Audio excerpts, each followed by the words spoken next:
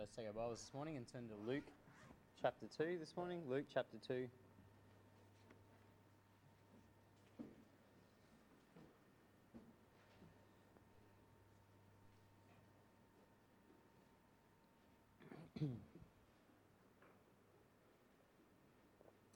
Luke chapter 2, and let's just read from verse 1.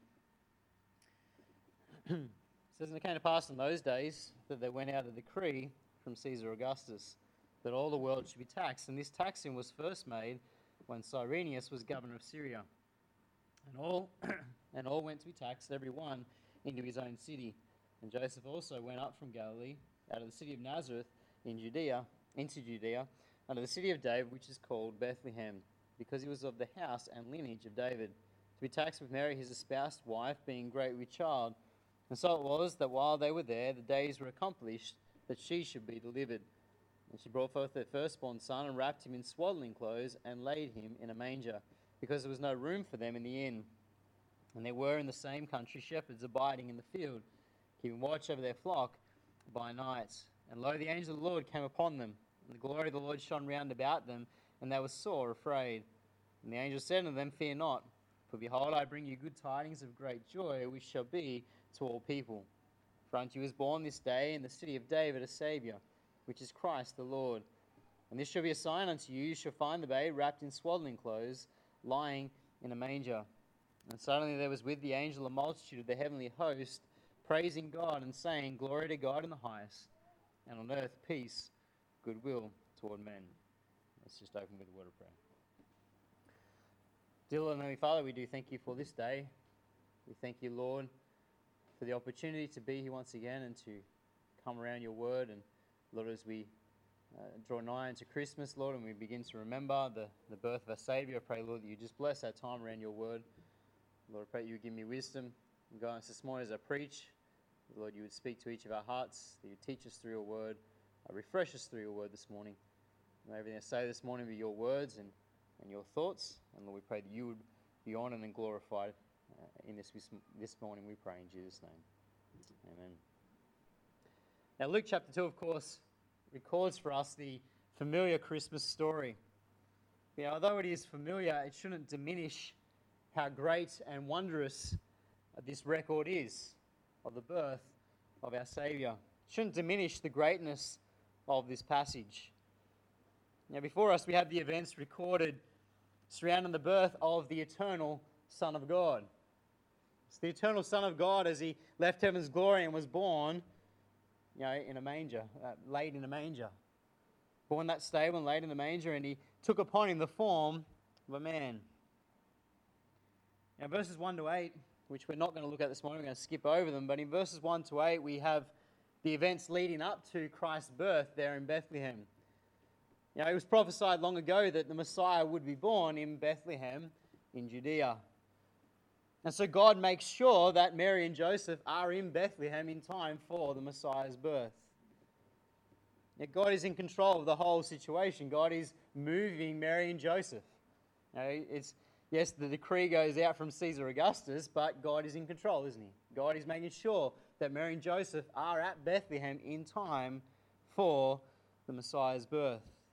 It's all according to his plan.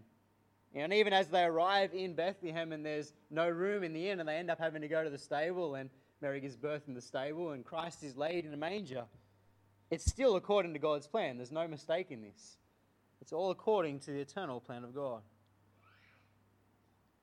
Although Christ was born in a lowly place, his birth still received some of the great fanfare that it deserved as angels from heaven announced his arrival to shepherds on a hillside outside of Bethlehem.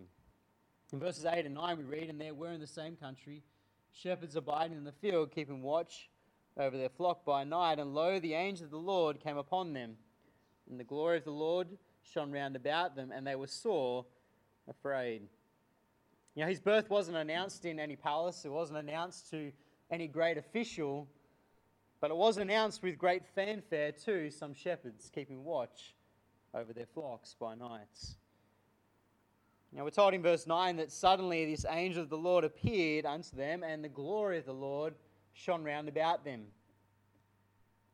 One moment everything is silent, everything is calm as they are watching their flocks, and then suddenly standing before them is the angel of the Lord. And at the same time, the glory of the Lord is shining round about them. This heavenly brightness, this manifestation of the presence and the power of Almighty God is flashing all around them. Is it any wonder that at the end of verse 9 we read, and they were sore afraid.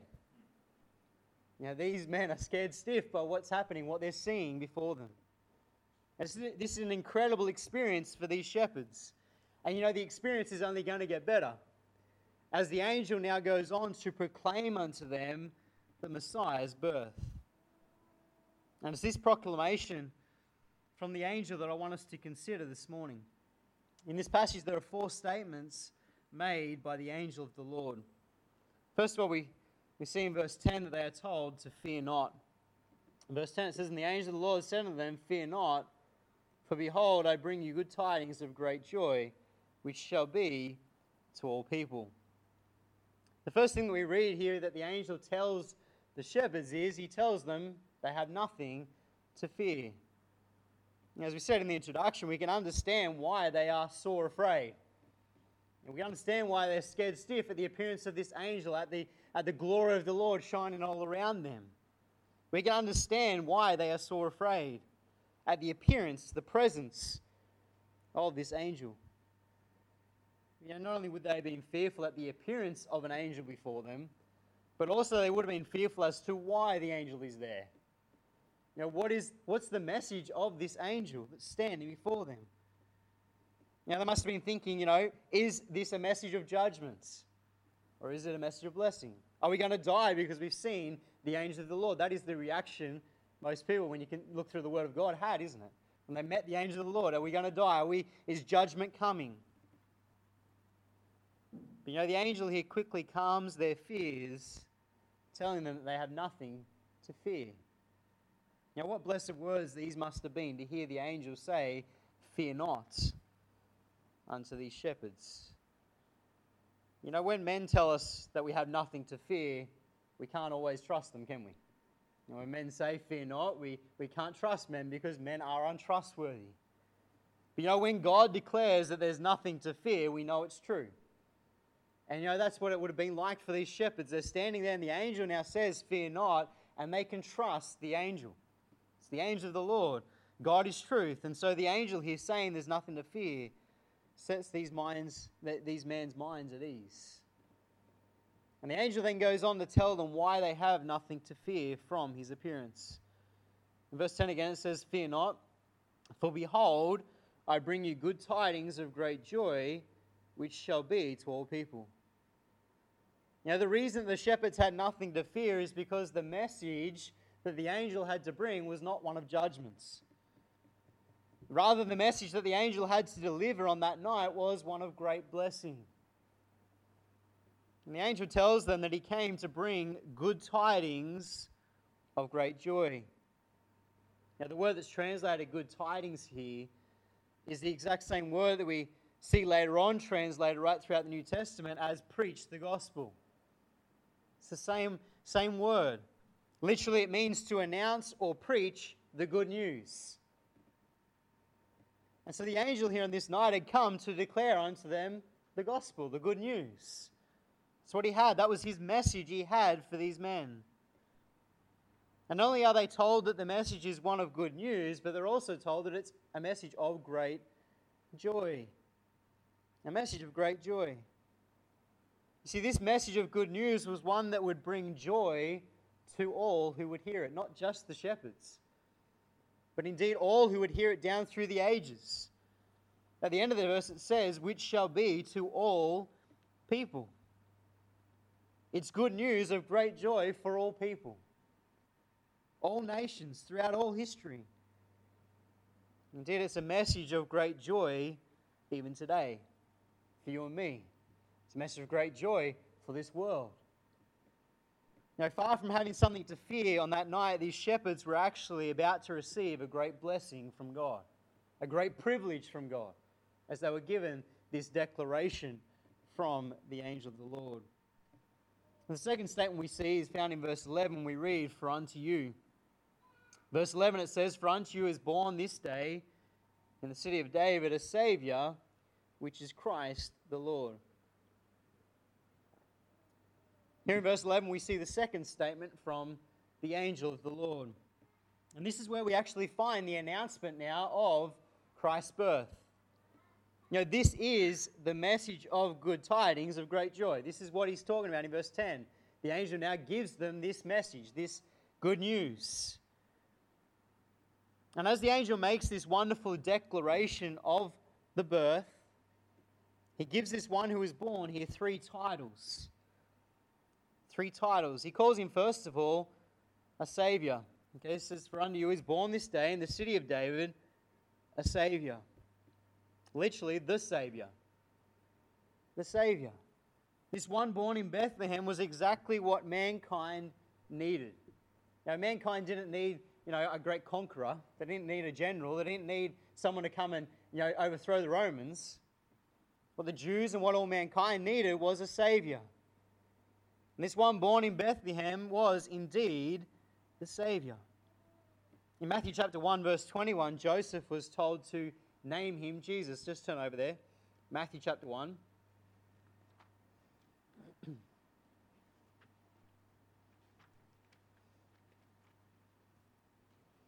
In Matthew 1, verse 21, it says, "And she shall bring forth a son, and thou shalt call his name Jesus, for he shall save his people from their sins." Now, Joseph was told to call him Jesus. Why? Because he was going to save his people from their sins. And indeed, not just the Jews, but indeed all people. Provide salvation for all mankind throughout all ages. This is what Christ came to do. This is why he was born. He was born to die. He's born to live his life and go to the cross and die for you and I. To provide salvation for all mankind if we will only come to him in faith. Truly, this is, as the angel said, good tidings of great joy, isn't it? There is no greater tidings, there is no greater news than to hear that the Saviour is born, the one who will provide salvation for all mankind. This Saviour then is also introduced by the angel as being the Christ. The Christ. It says in verse 11 again, "For unto you is born this day in the city of David a Saviour, which is Christ." Now, this familiar title here, Christ, means the Messiah, or the Anointed One. And so this one born in Bethlehem here is declared by the angel to be the Anointed One of Israel, the Anointed King of the Jews. Every Jew had been looking forward to the birth of the Messiah. Every Jew had been looking with longing expectation for the Messiah to come. And indeed, the Jews are still waiting because they missed him. This was their great expectation, looking forward for the Messiah to come. And after years of waiting for this promise, this prophecy to be fulfilled, the angel declares to these shepherds, the Messiah is born. The Messiah is born. Just turn over with me to John chapter 1.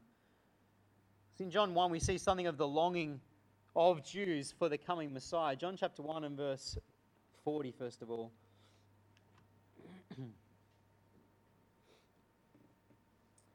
In John chapter 1, verse 40, it says, "One of the two which heard John speak and followed him was Andrew, Simon Peter's brother. He first findeth his own brother Simon, and saith unto him, We have found the Messiah," which is being interpreted the Christ. And then if you drop down to verse 45, it says, "Philip findeth Nathanael, and saith unto him, We have found him, of whom Moses in the law and the prophets did write, Jesus of Nazareth, the son of Joseph." Now here we see something about this longing of the Jews for the Messiah. Philip here, he's filled with great excitement, isn't he? At this one that he's met, and he runs to tell his brother Simon, and he says, "I've found the Messiah. I've found the Christ." And then he goes and tells Nathanael the same thing. He says, "We found this one who is prophesied of by Moses, by the prophets." You see, the point is the Jews knew the prophecy, and the Jews were looking for this one. And so finding him was a news of great joy.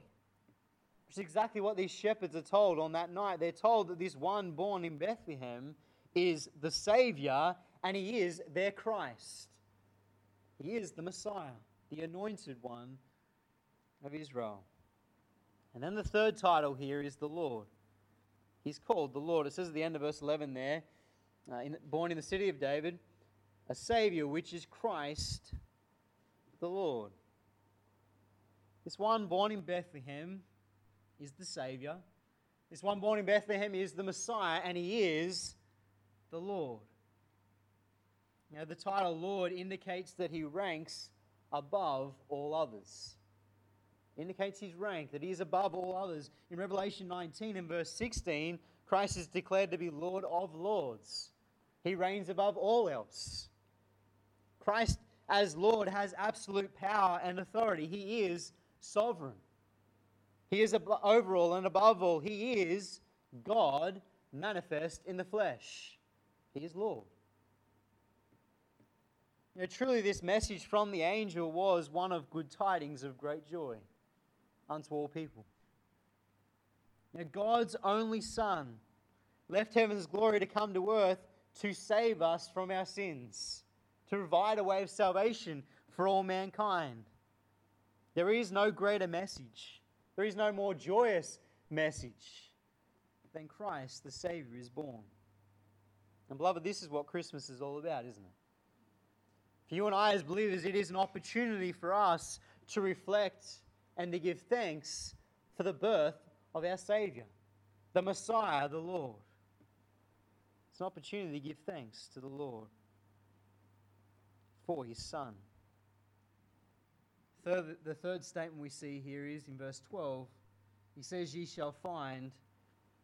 Verse 12 it says, and this shall be a sign unto you.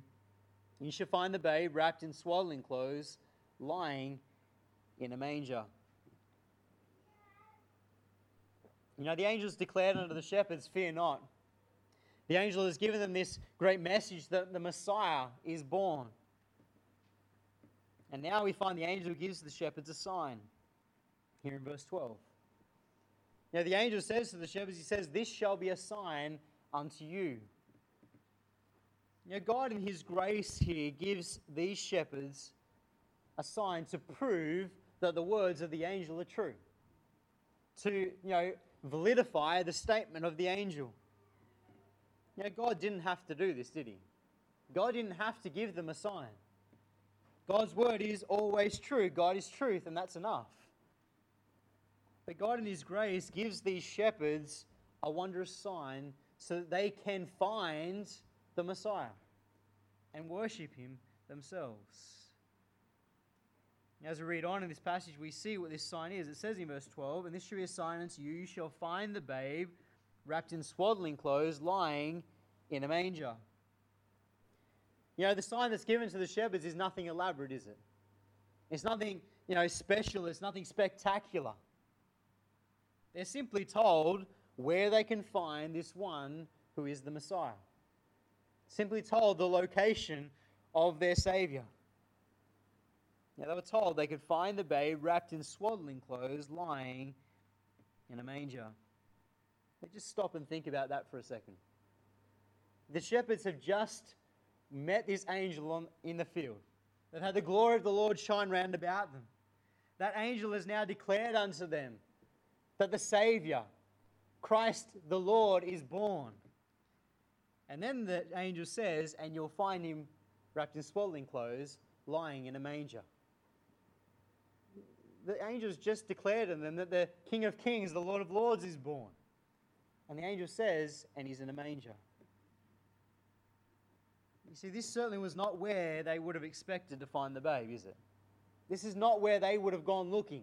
If they had left right then without any more from the angel and they headed into Bethlehem, this is not where they would have gone to find the baby. This is not where they would have looked. You would have expected the anointed King of Israel, at the very least, to be born in the very best house in Bethlehem, wouldn't you? If not in the palace of Jerusalem, surely the very best house and the very best room in Bethlehem for the King of Kings, the Messiah. But no, the shepherds are told to look for the babe in a manger. Now, immediately here we see highlighted for us the humility of Christ, don't we? The great humility of our Lord. Now, his birth was a humble birth. Christ, the eternal Son of God, humbled himself in leaving heaven's glory, taking the form of a man, and more than that, he's born in a manger. He's born in a stable, and laid in a manger, born in a lowly place. Now, this is the God of eternity. This is the creator, the sustainer of all things. And he humbles himself. And he's born in this lowly place, and laid in a manger. You know, this sign that's given to the shepherds here truly was enough to prove the truth of the angel's message. Because even though it wasn't spectacular, it was definitely an unusual sign, wasn't it? You see, there might have been other children born in Bethlehem that night, but there was no other children lying in a manger, wrapped in swaddling clothes. You see, the sign was enough to distinguish the Savior for them from all else, to point out clearly who he is. It was enough to prove the message of the angel to be true. You know, if the angel hadn't given them this sign, as I said earlier, they probably wouldn't have found the baby. They probably would have gone to Bethlehem and looked everywhere else but in the stable. Why would you look in the stable for a baby? You know, even if they had stumbled across the baby in the stable, they probably wouldn't have accepted him as being the Messiah. Because why would the Messiah be born in a stable and laid in a manger? You know, because they are given this great sign, when they find the Lord Jesus in the manger, they worship him for who he is. They believed the sign. The fourth and last statement now we find is glory to God in the highest. Glory to God in the highest. Verse 13 it says, "And suddenly there was with the angel a multitude of the heavenly host, praising God and saying, Glory to God in the highest, and on earth peace, goodwill toward men." Now, having declared to the shepherds this good tidings, this good news, the gospel, that Christ the Savior is born, and also telling the shepherds where they can find him, the angel is now joined by a multitude of the heavenly host. In verse 13 we read, "And suddenly there was with the angel a multitude of the heavenly host, praising God and saying." Now suddenly this angel of the Lord is no longer alone. This angel of the Lord is no longer alone. Suddenly, before the shepherds now, there is a great multitude of angels. You know, the word that's translated multitude here means fullness. Fullness.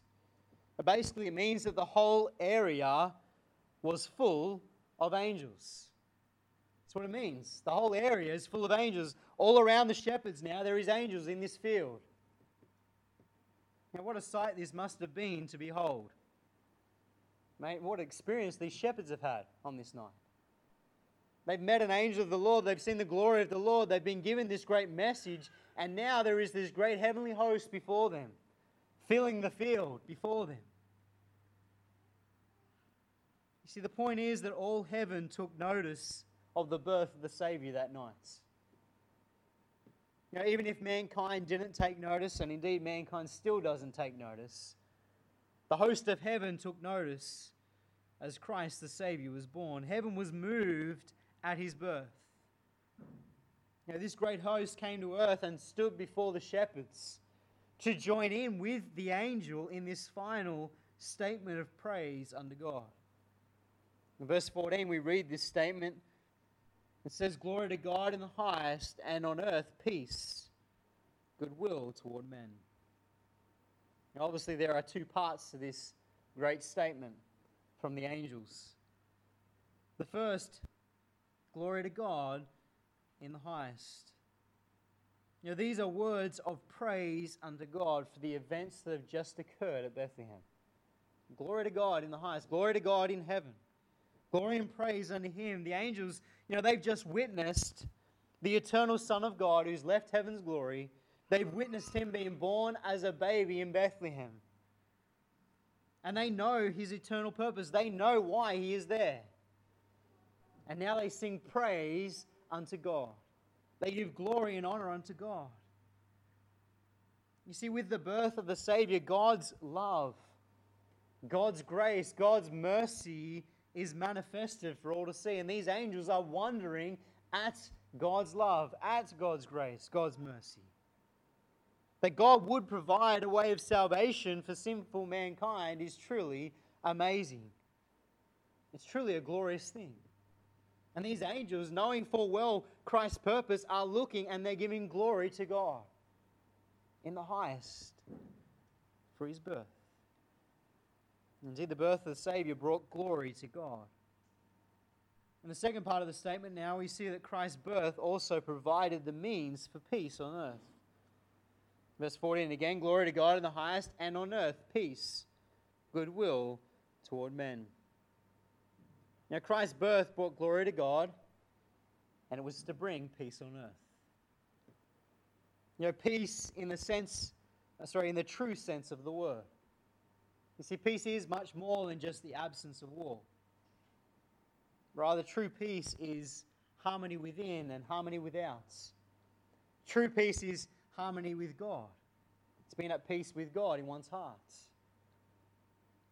True peace is, if you like, the perfect state of man, isn't it? It's what we lost when Adam and Eve sinned in the garden.